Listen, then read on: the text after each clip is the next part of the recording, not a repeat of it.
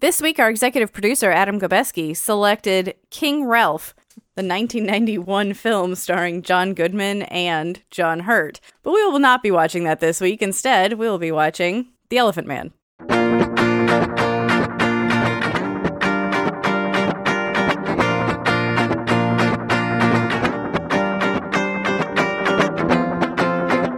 Welcome to Cinematic Respect, everybody. I'm your first co-host, Jessica Clares. And I'm your second co-host, Charlie Wallace. And with us today, we've got our third co-host, executive producer, Adam Gobeski. Hello. And today, our guest returning is Brianne Gobeski. Welcome back to the show, Brianne. Hi, it's great to be back. Hopefully you enjoyed this movie a little bit more than La La Land? Yes, I did, yes. Oh, good. The movie sucks. I remember having a very heated debate with both of you.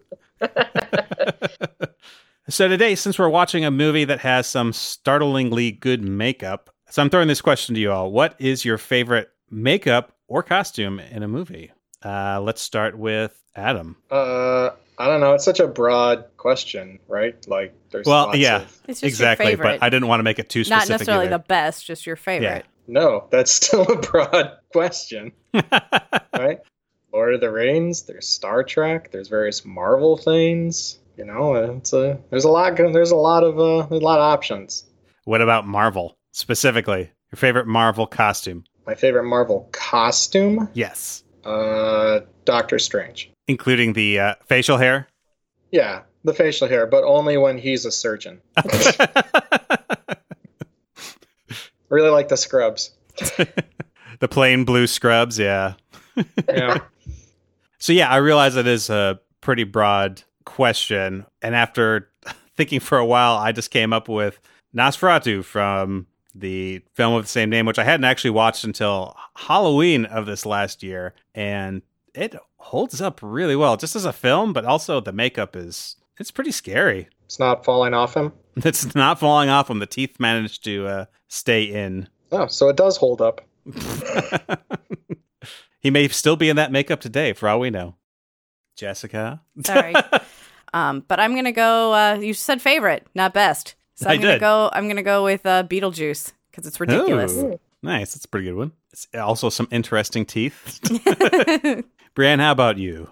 I kind of went with a style that I've recently kind of was reintroduced to this past week. The 2006 Pan's Labyrinth, directed by Guillermo del Toro. I just think his style of makeup and costuming is so distinct, but absolutely beautiful. Between the fawn and the white man in that movie, that was just it was beautiful and terrifying at the same time. Or Pale Man, excuse me, it was the Pale Man. What reintroduced you to this past week? I was recently watching Face Off, which is, they did a special. The TV show. The stage makeup competition where they compete in doing the the different makeup and costuming. And the week that I was just recently watching was all on Guillermo del Toro, which I actually watched right before we saw Elephant Man. So it was kind of a good introduction. And it's just beautiful, beautiful work being done by that director. Yeah, it's one of Kara's favorite shows. So I've watched plenty of that. So, Brianne, this episode you chose The Elephant Man as the movie we should watch. So you hadn't seen it before. Why did you choose this particular film? Well, I chose The Elephant Man because I am currently cast in the play rendition of this story. And in my research for my part and being a part of this production, I realized I've never actually seen the 1980s movie with Anthony Hopkins and John Hurt. So I thought that this would be an excellent opportunity, not only for me to watch the movie and something to be able to participate with Cinematic Respect, but also some research material for me in my production as well. So the production that you're in, when was that originally created? The play was originally opened in 1977. Oh, okay. So, and then was produced on Broadway in 1979, and I believe it won a Tony for this play as well. Actors that had played John Merrick spanned everywhere from David Bowie to Mark Hamill to most recently Bradley Cooper. So is that the play that it refers to in the credits that says this movie has nothing to do with that play? I mean, besides having, it is. yeah, being based on much of the same material, I think. Right. They're both based on the same source material, but they're similar, but very different in many ways as well. So based on all of that knowledge, did you think you knew what the film would be before you watched it? I had an idea of the storyline. It would have shocked me if the storyline was much different than the play that I'm a part of. But that's really all I knew. I was really excited to get a chance to see how this director and these actors portrayed the the characters that I've become very close with in the stage production. So I was really interested to see how all of it was going to come together. So a quick synopsis of what happens in this movie. Anthony Hopkins plays Dr. Frederick Treves, a Victorian surgeon who comes upon a man with extreme physical deformities in a traveling sideshow. The man is named Joseph John Merrick, the titular Elephant Man, which I guess was another interesting point, is that I guess this guy's name isn't actually John, or wasn't actually John in real life. It was Joseph. Correct. I believe that they found around 1980, that's when they realized that his name was actually Joseph Merrick and not John. They had gotten him mixed up with his brother, who was John Merrick, who died at a very young age. And he had just been mistakenly known as John Merrick. That may not have actually been his brother. True. There is some of the stuff I was reading is that John Merrick may not actually have been related. I wasn't quite sure. I didn't do much digging into that, but... Certainly. And we'll get into some of that a little bit later about the differences between, real life in this film. But so after displaying Merrick at a conference, Treves treats him for a severe beating injury from his sideshow handler. Merrick is hesitant to show his intelligence at first, but is gradually brought out of his shell during his extended hospital stay. While some who make his acquaintance see his true nature, including the hospital governor played by John Gielgud and a famous actress played by Anne Bancroft, he is still shunned and gawked at by the general public. Is there a place for him in wider society, or is he forced to live out his life in hiding? That's the question, which is answered by history and by the end of the film. So I guess just to start out, this is I don't think we've mentioned this to this point, but this is a David Lynch film. And I don't think have we reviewed a David Lynch film yet, Jessica? I don't think we've reviewed a film. We've discussed, I don't even know how it came up, but I feel like we've had conversation about Twin Peaks and some other things at other points in time. I think multiple times. But and this is definitely over a decade before Twin Peaks. And this is one of his, I think, this is his first commercial film, is what I would say. Yeah. He had directed Eraserhead before this, but I think general audiences didn't really know who he was. So David Lynch is known for his very, I guess, surreal and often off-putting indirect style and in all sorts of things, from cinematography to the plotting of his films he does a lot of the sound design himself too. So I guess the first question I wanted to throw out there is, what's everyone's experience with him to this point? I mean, I know, Jessica, you're a big fan of the original Twin Peaks series. Yeah, I guess that's really my only David Lynch experience. I don't know that I've watched much else of his until this. I also had not seen The Elephant Man prior to this. Yeah, I guess that's the other thing we should mention is I don't think any of us had seen it. Had you seen this, Adam? Nope. Oh, okay. So we were all kind of going into all this of us. All right, blind. We're in good company. All right. So yeah, no, I mean, yeah, my only experience with David Lynch had been Twin Peaks, and I feel like I agree. I mean, like you said, Charlie, this comes, at least a decade prior, and but I don't know. There were touches, there were elements that I were like, yeah, that's David Lynch. Particularly in the opening and closing sequences. Which we'll get to, yes, I think, in great detail later in the episode. Brianne, how about you? Have you seen any David Lynch before this? I had not, actually. Adam kept saying, it's a David Lynch film, it's a David Lynch film. And I'm like, I don't actually know what that means. So when we started watching it and we saw the opening and I looked at him and I go, David Lynch? He goes, uh-huh. And I went, oh, okay. I get it now. But this was my first experience with David Lynch. So yeah. I would say that it's not a bad place to start. It's by far the most accessible thing of his that I've seen. Adam, how about you? I think the only David Lynch thing I've watched all the way through prior to this was Dune. Oh, Dune, yeah. I think Dune, the problems with Dune aren't its David Lynchiness. The problems with Dune is that it's basically incomprehensible without having read the books ahead of time. Right. I saw the David Lynch version of Dune before I read the book. and I was like, this is just strange Lynch crap, and I don't understand it. And I read the book, and I was like, I agree with exactly what you're saying, Adam. It's like, this would be hard to film. I guess we'll see again pretty soon. Maybe in a few years. I think it was Denis Villeneuve is doing a version of it now. So the things I would say were definitely his touches were the beginning of the film, the end of the film, and the middle.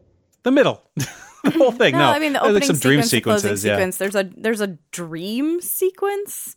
There was a dream sequence of the workhouse that he's laying in bed and he's... Oh, yes. Yeah, yes. And there's like men and you see their backs for like no reason. Yes. And it's just kind of an odd sequence and it's not explained. It just hangs there. And you're like, all right, now we're going to go back to the plot. The other parts of as I can assume is the David Lynch essence, was the stage play when he was watching the play. Oh, yeah. That's definitely true. Everything was just bleeding together and a cacophony of insanity. We had that, and then also every time the clock tolled was an interesting touch to me. The imagery of going up through the clock and into the tower, that was very specific to this director or this film style. Yeah, he does like his upward angled shots. Yeah. So what do you think, Jessica, what are some of the hallmarks that maybe you saw in Twin Peaks and this film as well? I was making a joke, but yeah, he does kind of like interesting camera angles, like looking at something to try to show that it's supposed to be significant, or you're supposed to be, I don't know, picking up on an emotion. And I will say I am not at all an expert. Most of the time I'm like, yeah, I'm not really sure what you're trying to do here. Yeah. So I can't say like what the significance is he's trying to bring to it. But like you were saying, Brienne, like that, like kind of shooting upward at the clock or showing the inner workings of the clock, like while it's going off. But it doesn't necessarily do anything with the story except to maybe give a feel, like make something feel eerie or make feel something scary. And then, with both the opening sequence and the closing sequences, he likes to, interject or like overlay, fade in and fade out different images, have it be kind of choppy, almost in like a stop action style of shooting, and to make something feel... At least with Twin Peaks, I always felt like it was supposed to be interjecting a feeling of the supernatural, something otherworldly, and that's what it felt like to me in the opening and closing sequences. Would the fact that it was in black and white add to the stylistic elements of David Lynch? Would that be something that he would try to push the envelope? It being a 1980s film, but then filming it in black and white? I know Eraserhead was black and white. I'm trying to think of certain sections of the Twin Peaks: The Return, so the new series, were completely black and white. So he does like to use that technique. Do you know why? I think with the black and white in this one, it felt very appropriate to me, especially since this, it's very much a docudrama, film noir, like those types of movies. It really gave that feel that this is an older story, that this is an older tale to tell, but still relevant today. I don't know. I just felt the black and white really worked well with this story. I have quotes. Oh, okay. This is from David Lynch. My policy on color is that I don't like it, maybe because I haven't learned to use it properly. Whatever the reason, it doesn't thrill me, it looks cheap and goofball. Although I do like brown, and brown is a color. Black and white is so pure, and because it's pure, everything is heightened in a way. It just has more power. I've never been pressured to shoot in color. Mel Brooks was really hot for the idea of me doing Elephant Man in black and white. Nobody bothered me on Eraserhead either. I wish I had made Dune in black and white. Blue Velvet was the first film that really felt as if it should be in color. It had the right mood. Black and white would have killed the neighborhood feeling, the small town story feel. Color had the warmth that film needed. The other interesting thing you just kind of snuck in there too, was that Mel Brooks was actually a producer on this film, which I found fascinating. Yes, he was. In fact, his name is not in the credits because he didn't want people to judge the movie based on saying his name. Like it was somehow supposed to be humorous or not to be taken seriously. But he has a production company which they put out movies, not just including his comedies, but I looked it up and I guess The Fly was from his production company, the Jeff Goldblum version of The Fly. Yes. And then our favorite Solar Babies, Adam, as you recall. Solar Babies. Anyway, off topic, but still, yeah, so what were we talking about? Black and white? Yes, we were talking about why he shot in black and white. I mean, I agree with Brienne. I think, being a Victorian era story, I think it's appropriate. It felt appropriate. He also did a lot of fade in, fade outs at the end of scenes. It felt very, I don't know, did anyone else, did that feel kind of like old Hollywood style scene transition? Yeah. Like you might not have seen quite as much by 1980. So it did kind of feel like an older A little film. throwback. Yeah. So another thing that David Lynch is very well known for is involvement in, not only scoring of the film, or scoring of his film and TV projects, but his sound design as well. He's actually credited as one of the sound designers on this movie. And then when he does Twin Peaks stuff later, he's credited as the primary sound designer. Yeah. So, I mean, Bran, you were talking about the clock tower. Yeah, I think there are elements of sound, but that I thought were interesting. The clock tower being one, which I thought was iconic of, John Merrick's life was not a very long one. He died at the age of 27. In his short life, a lot happened to him, and that his life still kept moving forward, which is what time moves forward, right? Like the clock chiming and everything that's happening to him, life around us still moves forward. So I don't know if that's why he was utilizing the elements of that clock, but I kind of felt it was very ominous. The shortness of life, of the really accentuating that John Merrick had such a impact and such a short life. But the other things that I thought were interesting within the sound was the lack of it.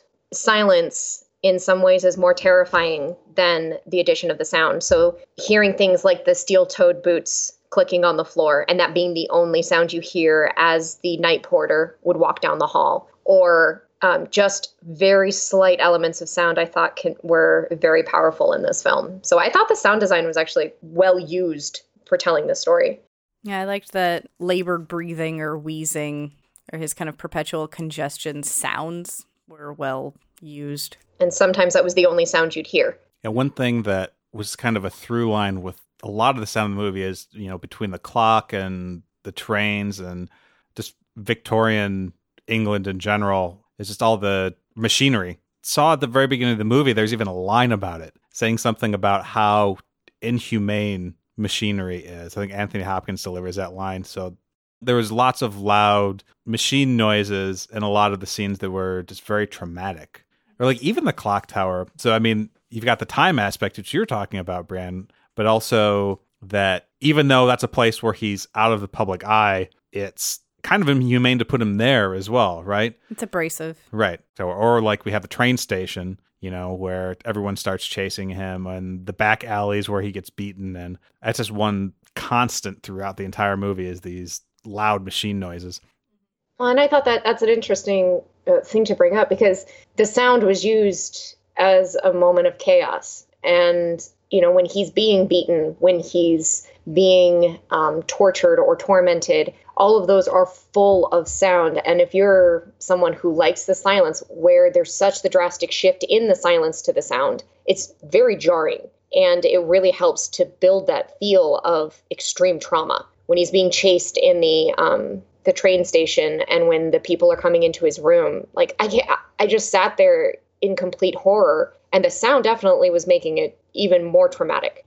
So I don't want it to sound harsh, but I felt like there were big chunks of this movie that moved unnecessarily slowly, that I had a difficult time where like there were, a lot of, stories moving along. I'm doing great. And then we'll just like pause on something for a really long time. And I'm like, and I totally get the point that's trying to be made. And then we proceed to pause for a couple more, like 30 to 60 seconds longer dwelling on something beyond the point at which the audience would understand what you're going for. And so I didn't fully understand the utility.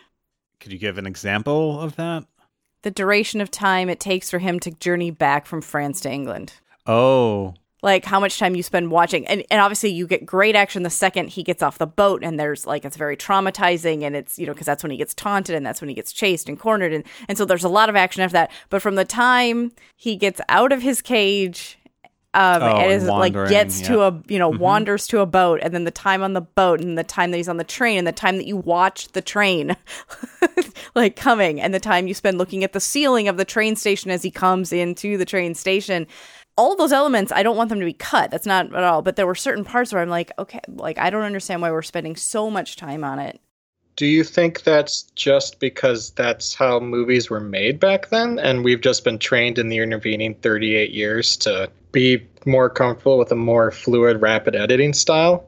I would agree with like a general public feeling that there's been a shift of that. But for me personally, I don't usually mind slower films. Like and so for this one, to me, it was noticeable and slightly annoying in places. And so I don't usually find that annoying. So it felt particularly long. I thought I'd bring it up.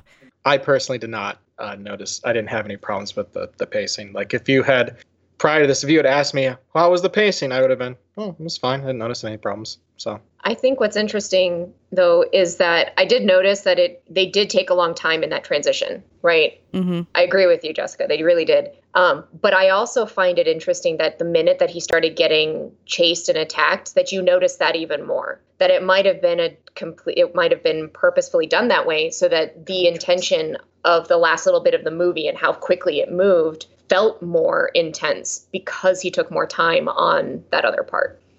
Possible. So it might have been a stylistic thing. What's interesting, that another thing is that in the stage production, my director is considering silence as a character in the play. So those long drawn out moments actually also, you see them in the stage production as well. So I find it interesting that you picked up on it in this movie when it's also something that you would see in the stage as well. I just also want to add that we went and saw Jurassic World Fallen Kingdom today, which is a very, modern movie. But there's definitely moments where I was just like, oh my gosh, just get on with it. So, which is not a feeling I ever had during The Elephant Man. So I'm going to make a hot take here and suggest that The Elephant Man is a better movie than Jurassic World Fallen Kingdom. How dare you, sir? So John Merrick's played by John Hurt, who is actually nominated for an Academy Award for this. What did you all think of his performance? I mean, he's got a lot of makeup on, a lot of impressive makeup that he's got to work through. Do you think he did that pretty effectively? Yes.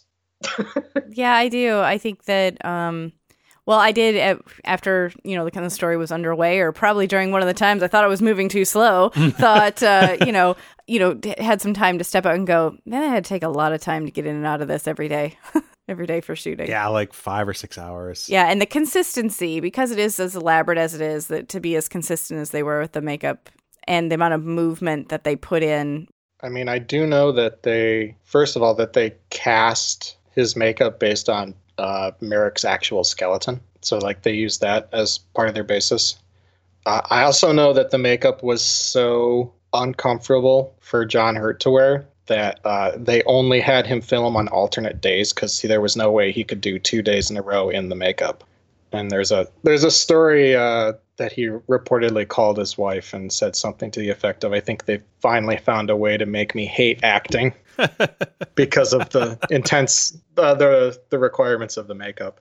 And I thought his performance was phenomenal. Joseph Merrick was so, I've seen pictures and images of him, and John Hurt did such a great job of recreating the disformity of the body, of the way that he was walking, of the physicality of it.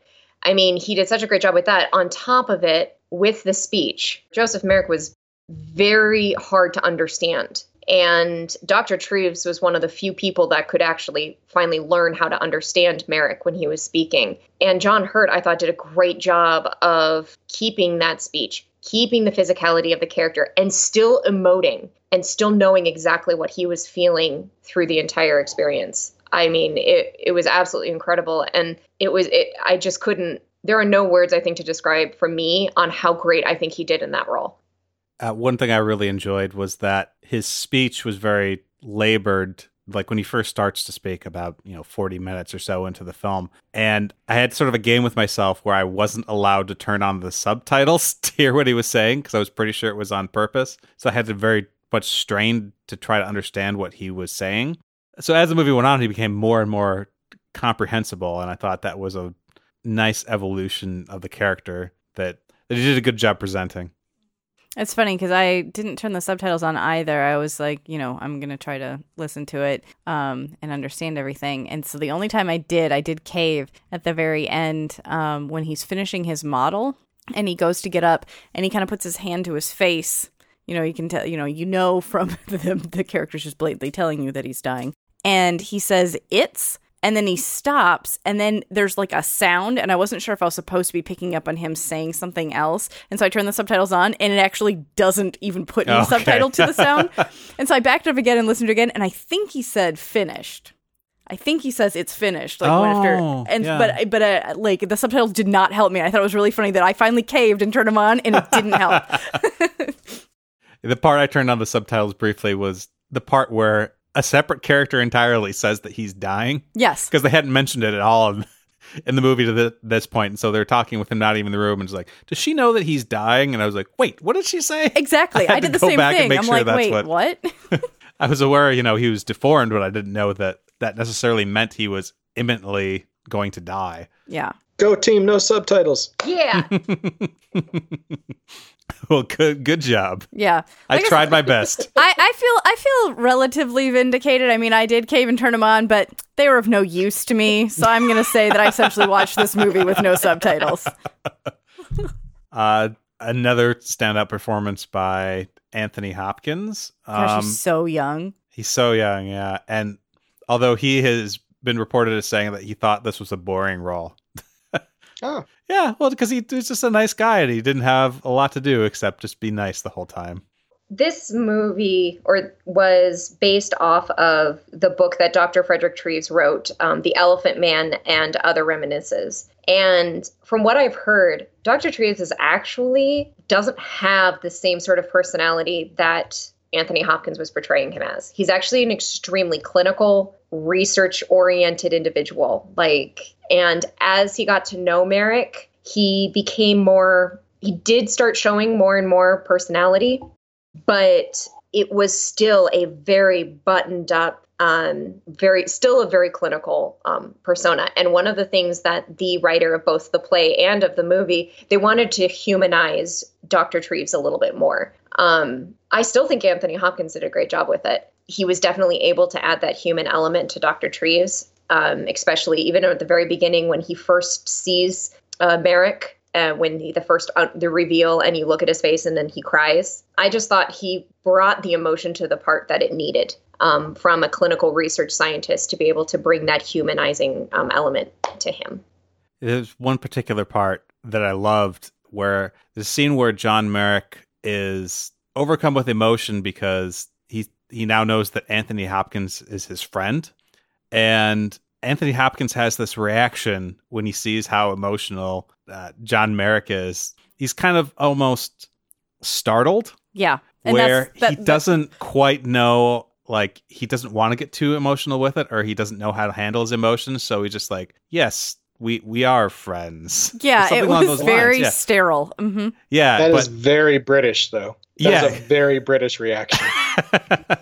Which is fine, but that's the same reason when you said, it was a boring role, he just had to be, or you could understand it because he just had to be nice the whole time. I'm like, but not overly. It was he definitely held back. And I think in that scene you're describing, that's what made me think of it, is that at the time that he's like, yes, my life is essentially I'm happy every hour of the day and my life is better because of you. And he's like, well, it's late, I should go. It's essentially kind of how I felt. He disentangles and he hesitates again at the door and says goodnight and is this very a goodnight / goodbye. And I totally, Anthony Hopkins is amazing. It was great. But yeah, that distance. Sort of a warm-up role for Remains of the Day. That's what I thought of. And that is completely what I was going to say next. You I stole it. You totally mind read. So I was going to be like, well, if you want to see even less. Which I actually really like The Remains of the Day. I don't want anyone to think I don't. I actually really like that movie because I think it does so much with so little displayed emotion. But that's what I'm saying, is it reminded me very much of that. I thought also, as Adam mentioned, it's a very British emotion, the way that he handles a lot of the touchy-feely moments with Merrick, although he does let his guard down, which I thought there was a couple of beautiful moments that Anthony Hopkins had. The entire part with the picture frames or the pictures on the mantle, where he starts getting himself excited to show his family and to see his interaction with John Merrick on a very friendly level. I thought that was absolutely beautiful. And if you notice later on, John Merrick ended up having his own pictures on his mantle, which I thought was a beautiful touch. I also thought it was interesting where as the movie progresses, he gets more and more disheveled. He gets a little bit more weary. You can see his hair get a little bit messed up. And then the moment when his wife comes into the room and she sees him like staring off into the distance going, am I a good man or a bad man? That he himself is starting to have this conflict of consciousness that I think was very much what Treves was going through during this time. And then I like that even in the midst of all of that, he continues going down this road. And then when they find Merrick, all he does is he just hugs him. Doesn't say anything, doesn't do anything. He just hugs him, which is extremely out of character for Treves. And it just shows how much John Merrick has changed Treves as well, that the story arc isn't just about John Merrick, that it is also about the arc of Treves, which I thought Anthony, like I said, I thought he did a great job with that. Even if he thought it, Sir Anthony. Sir Anthony Hopkins, even acting the out of it when he's bored. He can't help himself. This is a movie overloaded with talent, by the way. 3 knights and a dame. Sir John Hurt, Sir Anthony Hopkins, Sir John Gielgud, Dame, I don't remember her name. Wendy Hiller. Dame Wendy Hiller, thank you. She played For some reason I thought it was Maggie Hiller, but I knew that wasn't right. She played Mrs. Mother's Head. So I was just about to ask if she was the head nurse. If you look, and then Sir Kenny Baker of R2-D2. Yes. Oh. He's not a sir. But it is Kenny Baker. He's the principal dwarf. I will confess that John Hurt, and I mean, obviously just this ridiculous list of, productions that he's been in. He was ton of, theater, stage acting, and as well as a lengthy filmography, whatever. So going through the list and seeing that he's in Harry Potter, I'm clicking in my brain through all of the characters going, which one? And I did have to look at it because I did not place him as Ollivander until the internet told me. Yeah.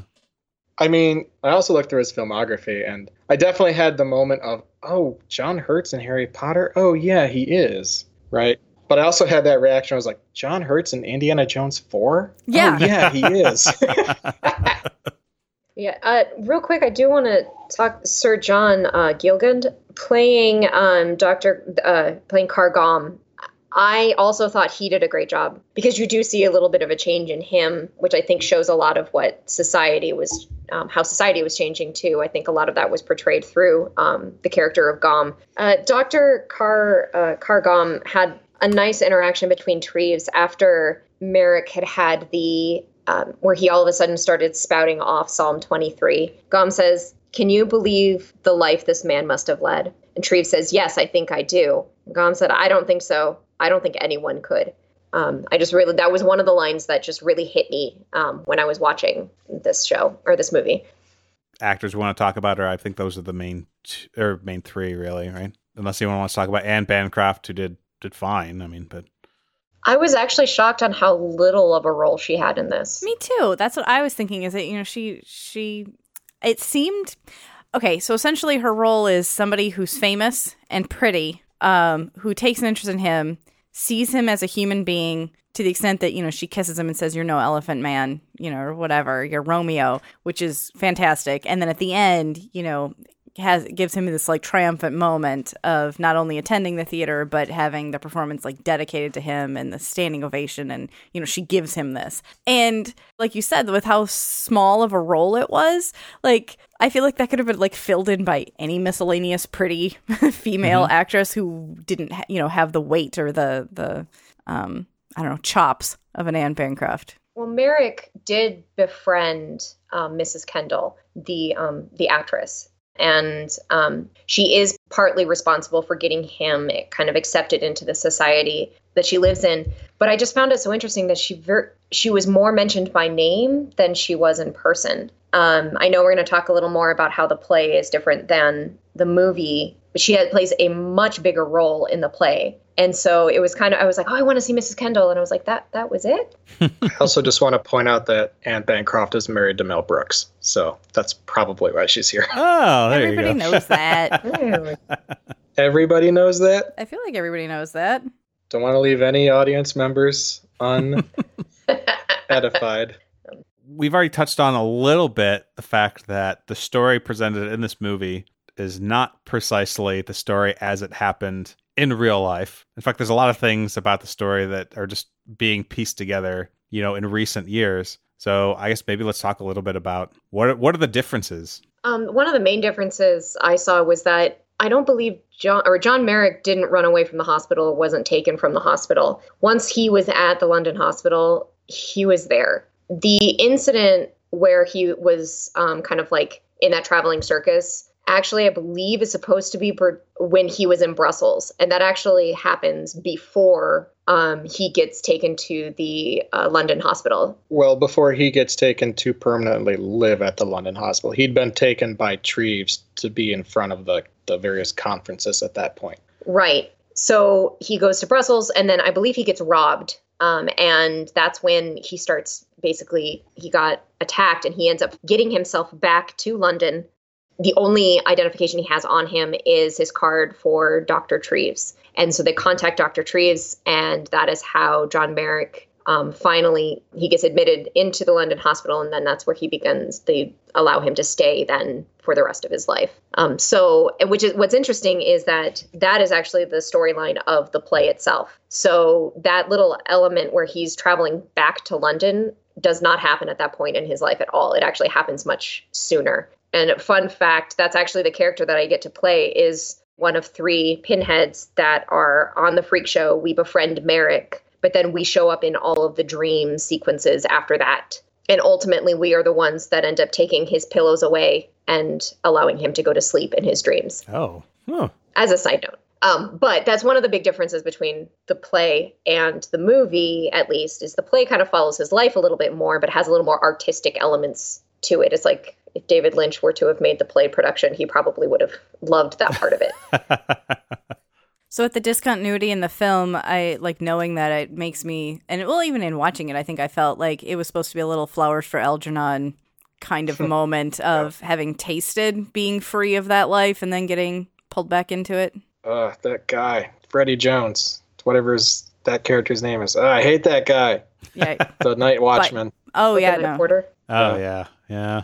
He does get a little interesting speech, though. I think the last time we see him about, I'm just the guy who's charging money for it. It's these other people that are the weird ones who actually want to see it. And in a lot of ways, it's their fault, too. Which is something that's like, he doesn't have Classic a good point. Whataboutism. Yeah, exactly. I also found it weird that that's the one point in the movie where there's like just this weird pun about him getting sacked. Oh, yeah. That was kind of out of character for the rest of the movie, but I guess like I the kind one of contribution Mel Brooks made. He was on set that day. What's really funny is that's actually in the play, too. Is it? Oh, funny. Really? The element of him being sacked. By being hit with a sack? Oh, no, he wasn't actually hit with the sack. No, Yeah, but okay. the pun is still, they do a pun on the sacking in the play. Toby Jones, talk to your dad. Tell him he's being a jerk in this movie.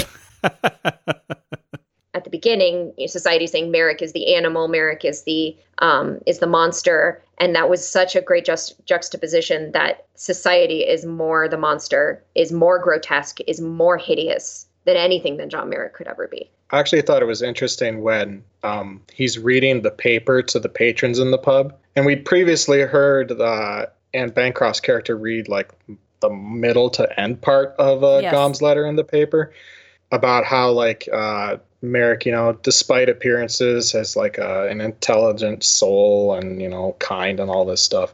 Whereas like the Night Watchman reads everything up to that point and then looks at it and then stops and goes, yeah, this guy's nuts. You want to see him?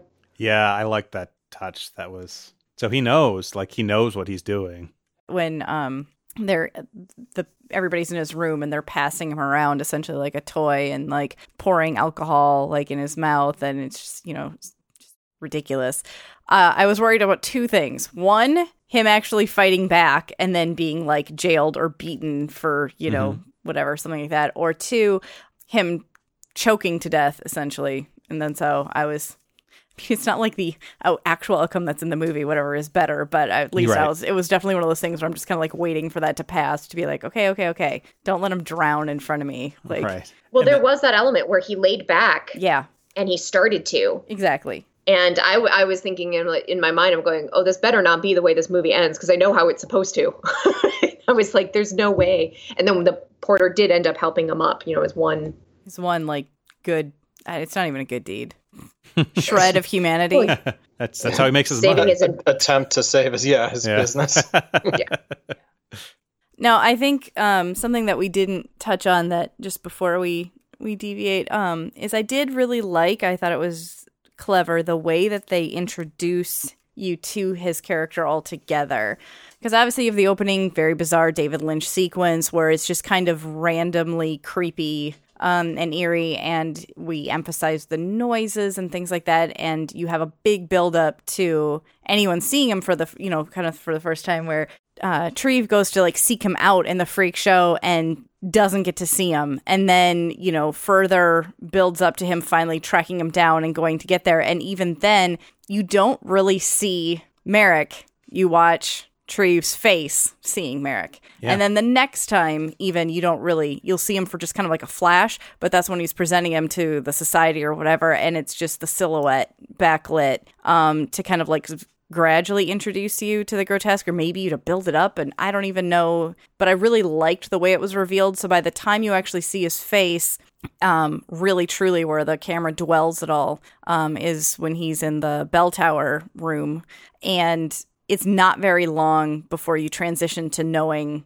that he's a kind, intelligent person. Like, you don't get too much of the other, you just get the glimpses of what other people see.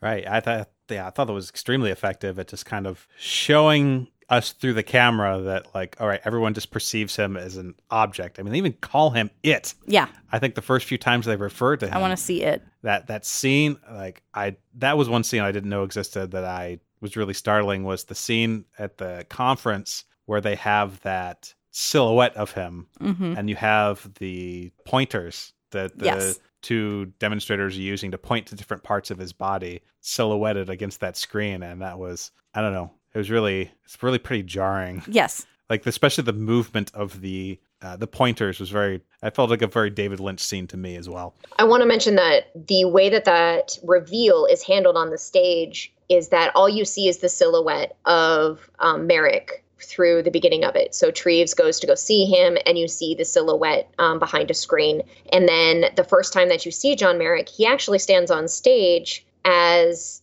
a normal man. And as Treves does that lecture, he starts to contort his body to be able to make the physical appearance similar to the Elephant Man. But they can't do the same sort of makeup that they do on stage. And there's a note in the script that says you can't do that, because the actor will basically be extremely injured by the deformity his body has to make to be able to do that role. So it says that it's only supposed to be a likeness of the Elephant Man as well. And so that was the other thing I loved, was that reveal, to see that they went completely in the direction of the Elephant Man, I thought was really, really cool. But they still use the silhouettes, just like the silhouettes are used in the stage production as well. So in a lot of our reviews, we like to talk about what Roger Ebert thought about the films, and usually he's very complimentary. Yeah. This film, he was kind of mixed on, and actually referred to it as somewhat maudlin, which is kind of surprising. Roger Ebert's very big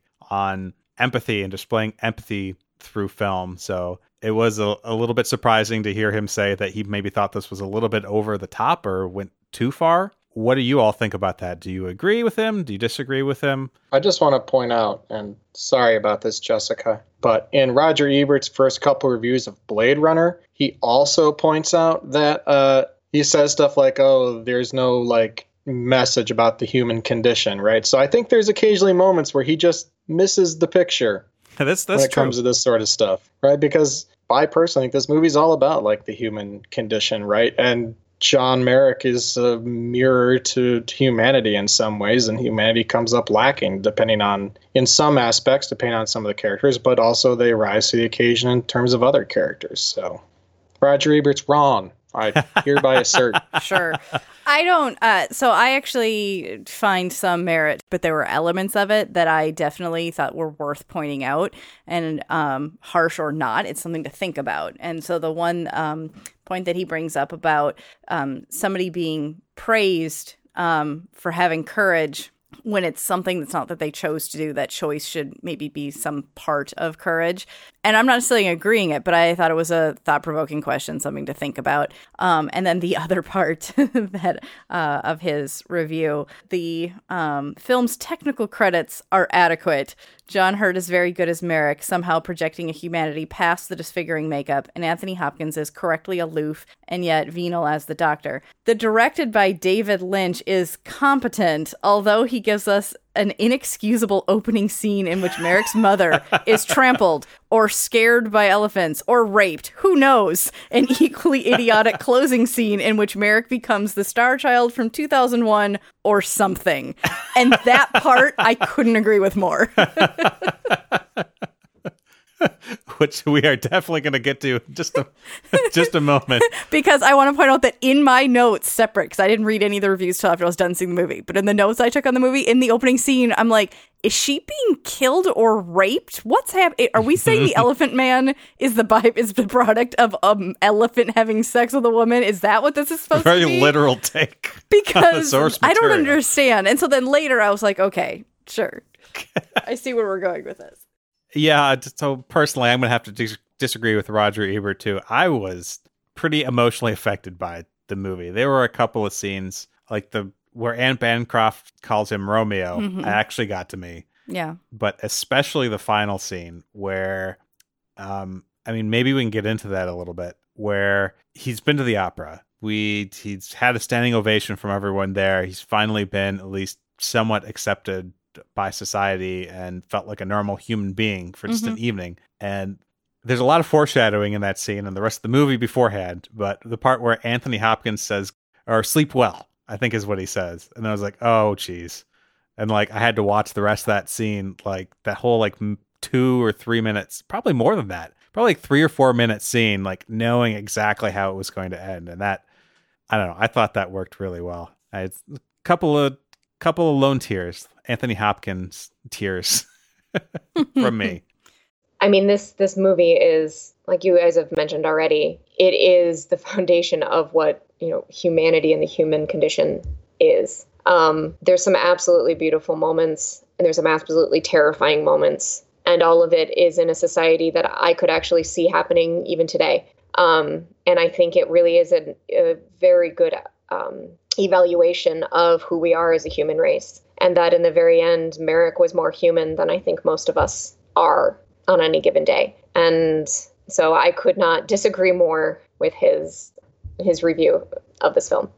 Jessica just mentioned the intro and outro of this movie. I agree with that by far part. the most David Lynch parts of the movie. It's, if you look at his other films, I think it's more like those two things than like any part in the middle. This is, if you're going to be introduced to his movies, I think this is the one to start with.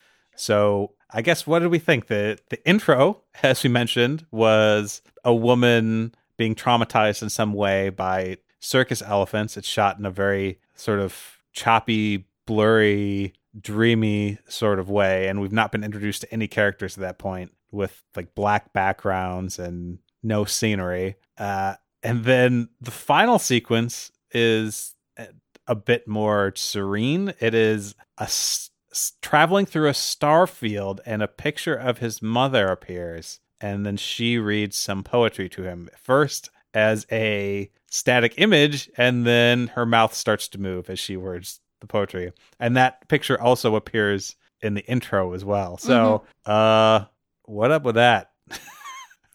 Like, I'm not that's the part of the review that I was like, yep, I agree with you on that one part. So the whole thing with her being trampled by the elephants, I knew immediately that that's what was going on, but that's only because I know about what they would say about John Merrick. At that time in history, when people truly believed that trauma that happened to a mother while they were pregnant could affect the child in some way. And so he truly believed that his mother, who really was scared or traumatized by a circus elephant, truly believed that that's why he was the way he was. In the play, he even jokes about it. That must be why that's why I am the way I am. and you kind of throw it off as this little joke. But then when I saw it, I was like, oh my God, wait, okay, nope, yep, they're going this absolutely literally. Okay. And then what's also interesting is the ending. Even in the play, they have this weird cosmic scene, right, where after he's having this weird dream sequence, and that's what happens when Merrick dies. It parallels very much to the ending in the way David Lynch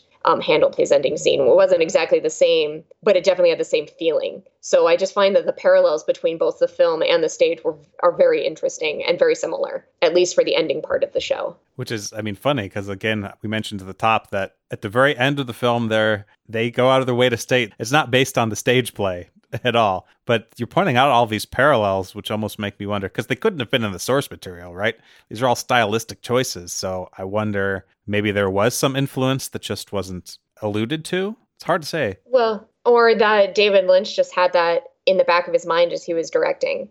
It wasn't based on the play. I mean, the words and the script was absolutely not the same. But stylistically, there are elements of it that are very similar. So I'm wondering if David Lynch just had it in the back of his mind, kind of, and then just happened to have some similar style choices. Now, granted, a lot of the style choices that we use in the play is based on the director, who's directing the play as well. And our director is also a big fan of the 1980s, the movie. So we may be kind of pairing some elements in with it as well. Yeah, on my end, as far as the intro and the outro, I often just accept the fact that I'm not going to understand exactly what David Lynch means by certain things. So I did at least appreciate the sort of bookending of it. Like, here's trauma that happens to him even before he's born. Mm-hmm. And then the end of it's what happens to him, as he's dying or after he's dead. I guess maybe recommuning with his mother. So I at least appreciated that sort of stylistic symmetry. Sandwich. Yeah, symmetry. I guess, even though I don't really know, why the deeper meaning of exactly what it's supposed to be. Definitely all has a feeling to it. I was going to say, it creates a feeling. I'll give it, there's definitely sets a tone. So the last thing that we should all discuss, which we did bring up a bit before, was the makeup in this film, which was groundbreaking in a lot of ways. If you take a pic, I'll link to this on the show notes. If you take a look at what John Merrick actually looked like, the pictures of him from real life, it is so similar to what is in this movie, like surprisingly. I thought the one thing that I found it interesting that they didn't actually develop was his right hand. If you look in the images of Merrick, the right hand is extremely deformed to the point where it's absolutely useless. In the film, they just had a cover over it, like a mitten over it the entire time. Yeah. They never even, it's like it was been either too hard or it wouldn't have made a difference to be able to... Ran out of money? Possibly. So they decided to put a sock on his hand. Like Arrested Development. Or John Hurt was like, that's going to take 2 more hours? No, thank you. Right. So I just found it interesting that it is very clearly that something happened with the makeup where they just decided that it was easier just to cover his hand than it was for them to try and continue the arm prosthetic and going all the way down. Did Merrick not cover his hand? As far as I know, he didn't. Or if he did, it was only on certain occasions. But all the photos have his shirt off, so it's hard to tell. Right. It's very known that his right arm was completely useless, basically, and was overcome with growth and almost club-like in appearance. So this, a lot of people believed that this should have been nominated for an Academy Award of some sort for the makeup, but there was no category at that time. I was going to say it was nominated for costume design, for best costume, but like you said, in 1981 there wasn't a category for the makeup. But the outrage was so great that they made one the following year as a direct result of the complaints. But I think I'm in awe that this film did not win any Academy Awards. Oh, lost to Ordinary People. Have you seen Ordinary People? I liked Ordinary People. More than this, though?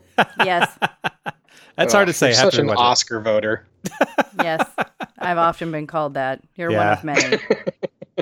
And then John Hurt was nominated for Best Actor, which he lost to Robert De Niro in Raging Bull. Okay, that one makes sense to me. Okay.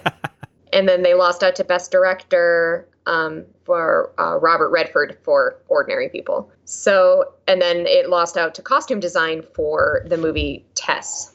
Which is Roman Polanski. I think in all it was nominated for 8 different things and won nothing. Correct. It won some BAFTAs. Does that count? BAFTAs don't count. Ouch. Ooh. That's not true. I'm making a correction right now. Dear sir, I was listening to your most recent podcast. Brianne, what did you think? Would you recommend it? I very much like the movie, and yes, I would recommend it. To everyone? The end? Oh, yeah, I think I would recommend it to everyone. I think it's a story that needs to be told. I think, especially nowadays, I think it's even more important to tell the story of just the basic humanity of who we are. And I thought this movie definitely did a very good job with that. I think this is a movie that I think everyone should see. Yeah, I just think David Lynch has always done a really great job at grabbing your emotions and shaking them. Like whether or not you really understand exactly what he's trying to do at every point, it always has an impact on me. And this one, I think, in probably a more straightforward way than any of his other work. And yeah, I would definitely recommend this as either an inroad to watching other David Lynch films, or just be in general, like you're saying, Bran. This is a good film that I could recommend to basically anybody. Yeah, I definitely liked it, and I was a little cautious going in, knowing that it was a David Lynch film, so I was expecting it to be really, really strange. No, I really liked it, and felt if you could lose the beginning and ending, it still would have had the exact same effect on me, so I was okay with that. I also thought it was really well done and would recommend to anyone. And when we were looking through trying to decide like whether it was worth renting on Amazon or if we should go somewhere else, and there was a review on Amazon that described the movie as one of their childhood favorite movies. And I thought that was interesting. And I just wanted to mention it. Well, hopefully they grew up as a very empathetic human being. Yeah. Or they were on the wrong page. But either way. They were watching Barbar or something like that. Babar.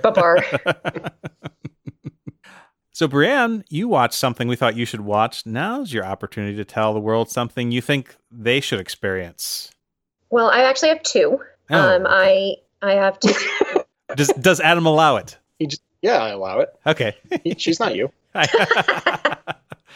The John Hurt movie that I think people should see is the 2013 South Korean film Snowpiercer. Oh, yeah. Which is about basically a huge train that an entire society lives within the train and its cars. And a group of individuals from the back of the train are trying to make their way up to the front of the train through all the different levels of society. It also stars Chris Evans as the main protagonist in the film, but John Hurt plays kind of the wise old man that kind of helps him through his journey. Very, very well done. I was shocked when I first watched the movie because I really had no idea what it was about, and turned out to be one of my favorite movies that I'd seen. The other film that I think folks should watch is the 2014 docudrama, The Theory of Everything, about Stephen Hawking. And I thought that was also very well done and a very good a testament to the life of Stephen Hawking. And I really enjoyed that film as well. I'd like to point out that at least Eddie Redmayne won for his portrayal of Stephen Hawking. Oh, he did. Won an Academy Award. Yeah. Unlike Sir John Hurt. So sad. Eddie Redmayne wasn't going up against Raging Bull. Maybe he would have lost too. That's fair. That is a fair point. I also have 2 recommendations, but my recommendations are closely related because, as you may or may not know, I am a hardcore Doctor Who fan, and John Hurt is a doctor in that he showed up in the 50th anniversary special, The Day of the Doctor, which I recommend that people should see. He portrays the Doctor who shows up essentially between the original run of the show and the relaunch of the show. And so John Hurt's a great choice because he's the sort of actor who you could envision may have been cast in that 16-year gap. And so that's a really clever thing there. And he's just, as always, does a phenomenal job. So I'm going to suggest that, but I'm also going to suggest a related audio drama by a company called Big Finish. So John Hurt obviously has to share screen time with other actors playing the Doctor in the 50th anniversary special, but he gets to be the Doctor himself in the first War Doctor box set, which is called Only the Monstrous. And you can check that out by going to www.bigfinish.com. Big Finish also has a Spotify channel you can listen to if you want to listen to some of their stuff. I'm not sure if the War Doctor story's on there, but if you want to get a feel for the sorts of things they do, you can go check that out as well. So basically what I'm saying is, yay for John Hurt. May he rest in peace. So my recommendation this week, I'm taking up the mantle of physical media advocate for the week, since Adam didn't exactly do that. And I learned through him and other sources that you can buy Criterion films at Barnes & Noble for half price between now and I think sometime through August, which you said happens twice a year, Adam? Is that a consistent thing? Yeah, so every July and November, Barnes & Noble has their half-off Criterion sale that I've taken advantage of a couple times. That's how I got the Lone Wolf and Cub box set for a reasonable price. In addition to having all the nice like extra features and stuff and really good transfers.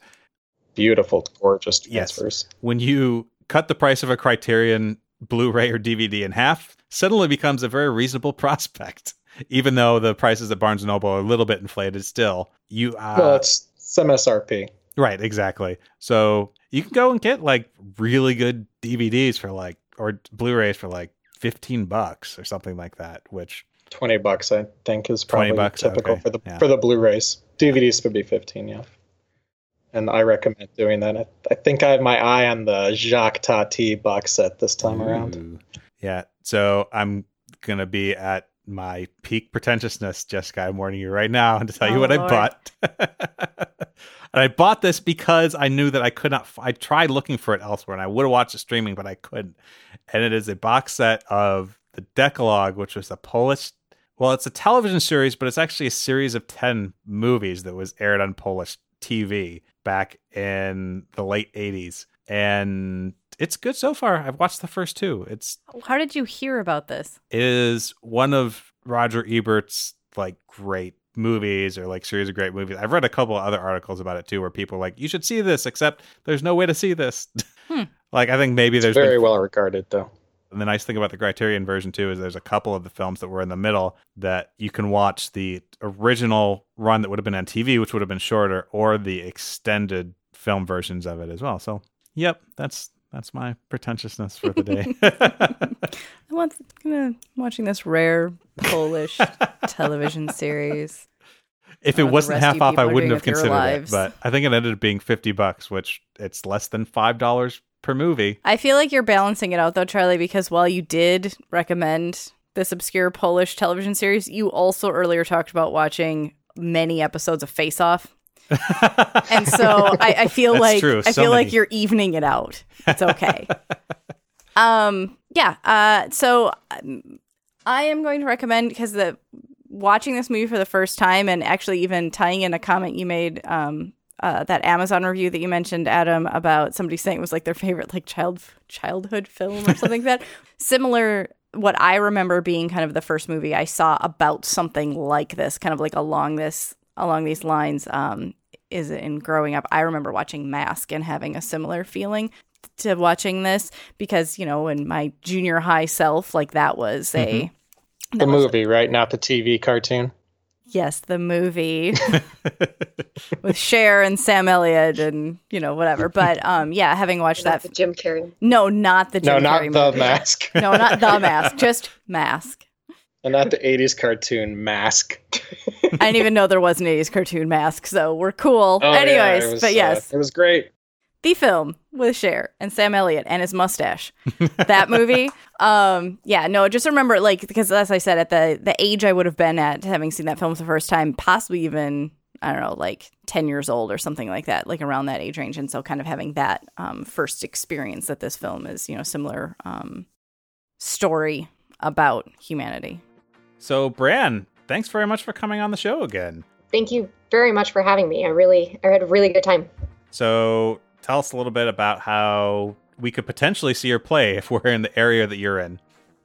Well, if you're in the East Valley of Arizona, Whoa, I live there. whoa, the show will be August 24th to September 8th on Friday and Saturdays at Zayo Theater in Apache Junction. And the show will be The Elephant Man, and there's some amazing actors that are doing this production. It's going to be an amazing show, so if you're in the area, we'd love to have you out at Zayo Theater between August 24th and September 8th. And as for us, if you haven't already, please subscribe to our podcast. It's easy to do at our website, cinematicrespect.com. Also, we're on Facebook, Twitter, Instagram, and Letterboxd. Just search for Cinematic Respect and you'll find us.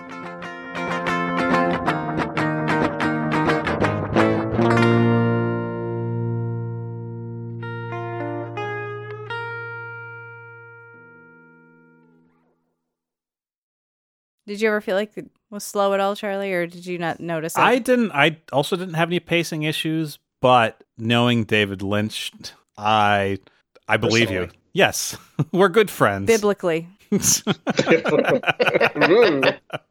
I want to hear that podcast.